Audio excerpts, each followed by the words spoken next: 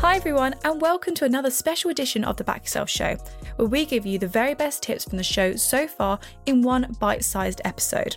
This week, we're focusing on tips that founders should know before starting a business. Before diving in, you have to understand that being a founder is super lonely. When Tom spoke to Ren Hui, the founder of Lightning Social Ventures, they discuss how to cope with all the stress of being a founder. Let's hear what they had to say. Starting a company is super lonely. It's super lonely because you've got no one else to turn to, really.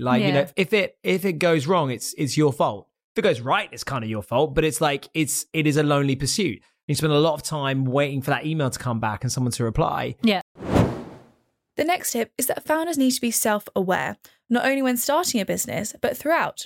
Tom discusses this on our YouTube special, Raise the Stakes. In this episode, Tom and Ben Legg, the founder of the Portfolio Collective, share their tips and experience on this. Let's hear what they had to say. One thing I found is that an underrated characteristic is self-awareness. Someone that Max and I know really well, someone I invested in recently, a girl called Ren Hui, she just has such a great awareness of what she's good at, what she's bad at, what she needs. She can picture down to the finest detail what it is that she can't do.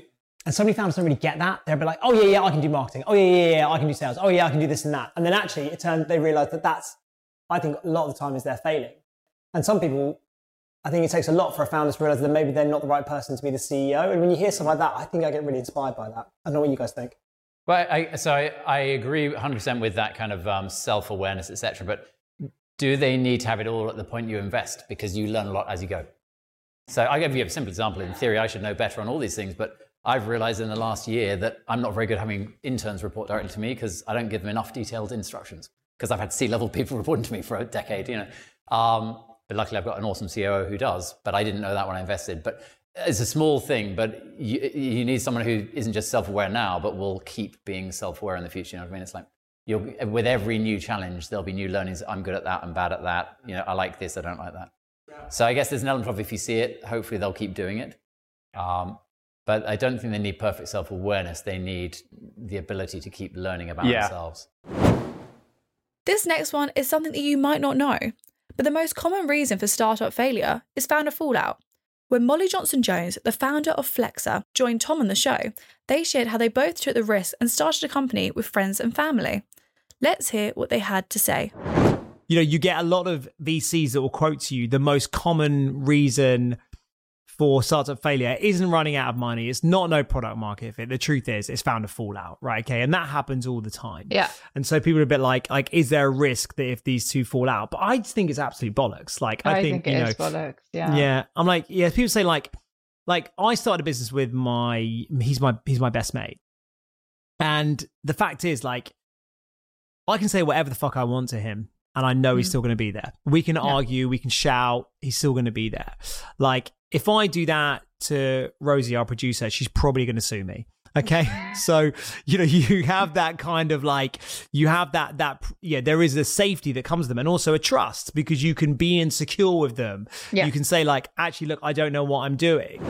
Now, this next one's going to be a hard pill to swallow, but something that one of our founders found out the hard way. You can have loads of customers, but if they don't spend any money, you don't have a business. Tom shares how you need to make sure you create a product that people will spend their hard-earned money on. We had 100,000 customers. People would be like, God, this guy must be cutting some serious quiche here. Yeah. But the reality is if you've got 100,000 customers, but they're not people who are going to be spending money, you don't have a business. Yeah. So 100%. You learn the hard way, but I respect you for your understanding that you couldn't buy it out of that. And also if you don't believe in your product, got to be out. And last but not least, Tom's last tip is to stop being so hard on yourself. You might feel like the world is on your shoulders sometimes, but at the end of the day, it's just a business. There has been so many successful entrepreneurs with failed businesses behind them. So for the last time, take it away, Tom. And it is hard because it's your baby, right? And you built it. And it's that hard thing. I mean, I call myself a co-founder, but I was really a sole founder to begin with. You come up with the idea, you do it and you watch it and then you build it around you, build a team. And it is super difficult to try and remove yourself emotionally from it. At the end of the day, it's just a business, right? It doesn't matter. If it goes wrong, so what? Like, you've taken so much from it. Every day that you're alive during that process, you've learned so much and you're better for it.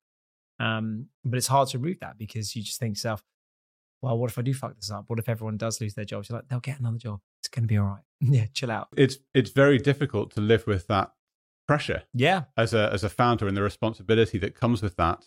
But actually, bad things do happen all day, every day. And actually what I've learned is that, having bad things happen is normal. So good fortune is not that bad things don't happen to you and to the business, because you're going to face challenges all the time. But really, good fortune is being able to face that adversity. It's having the support network around you. It's knowing how to respond to those things. What I realize is that we're the fortunate ones. That's it for today. All the episodes mentioned will be linked down below. And don't forget to check out Series 4 for new tips and amazing advice.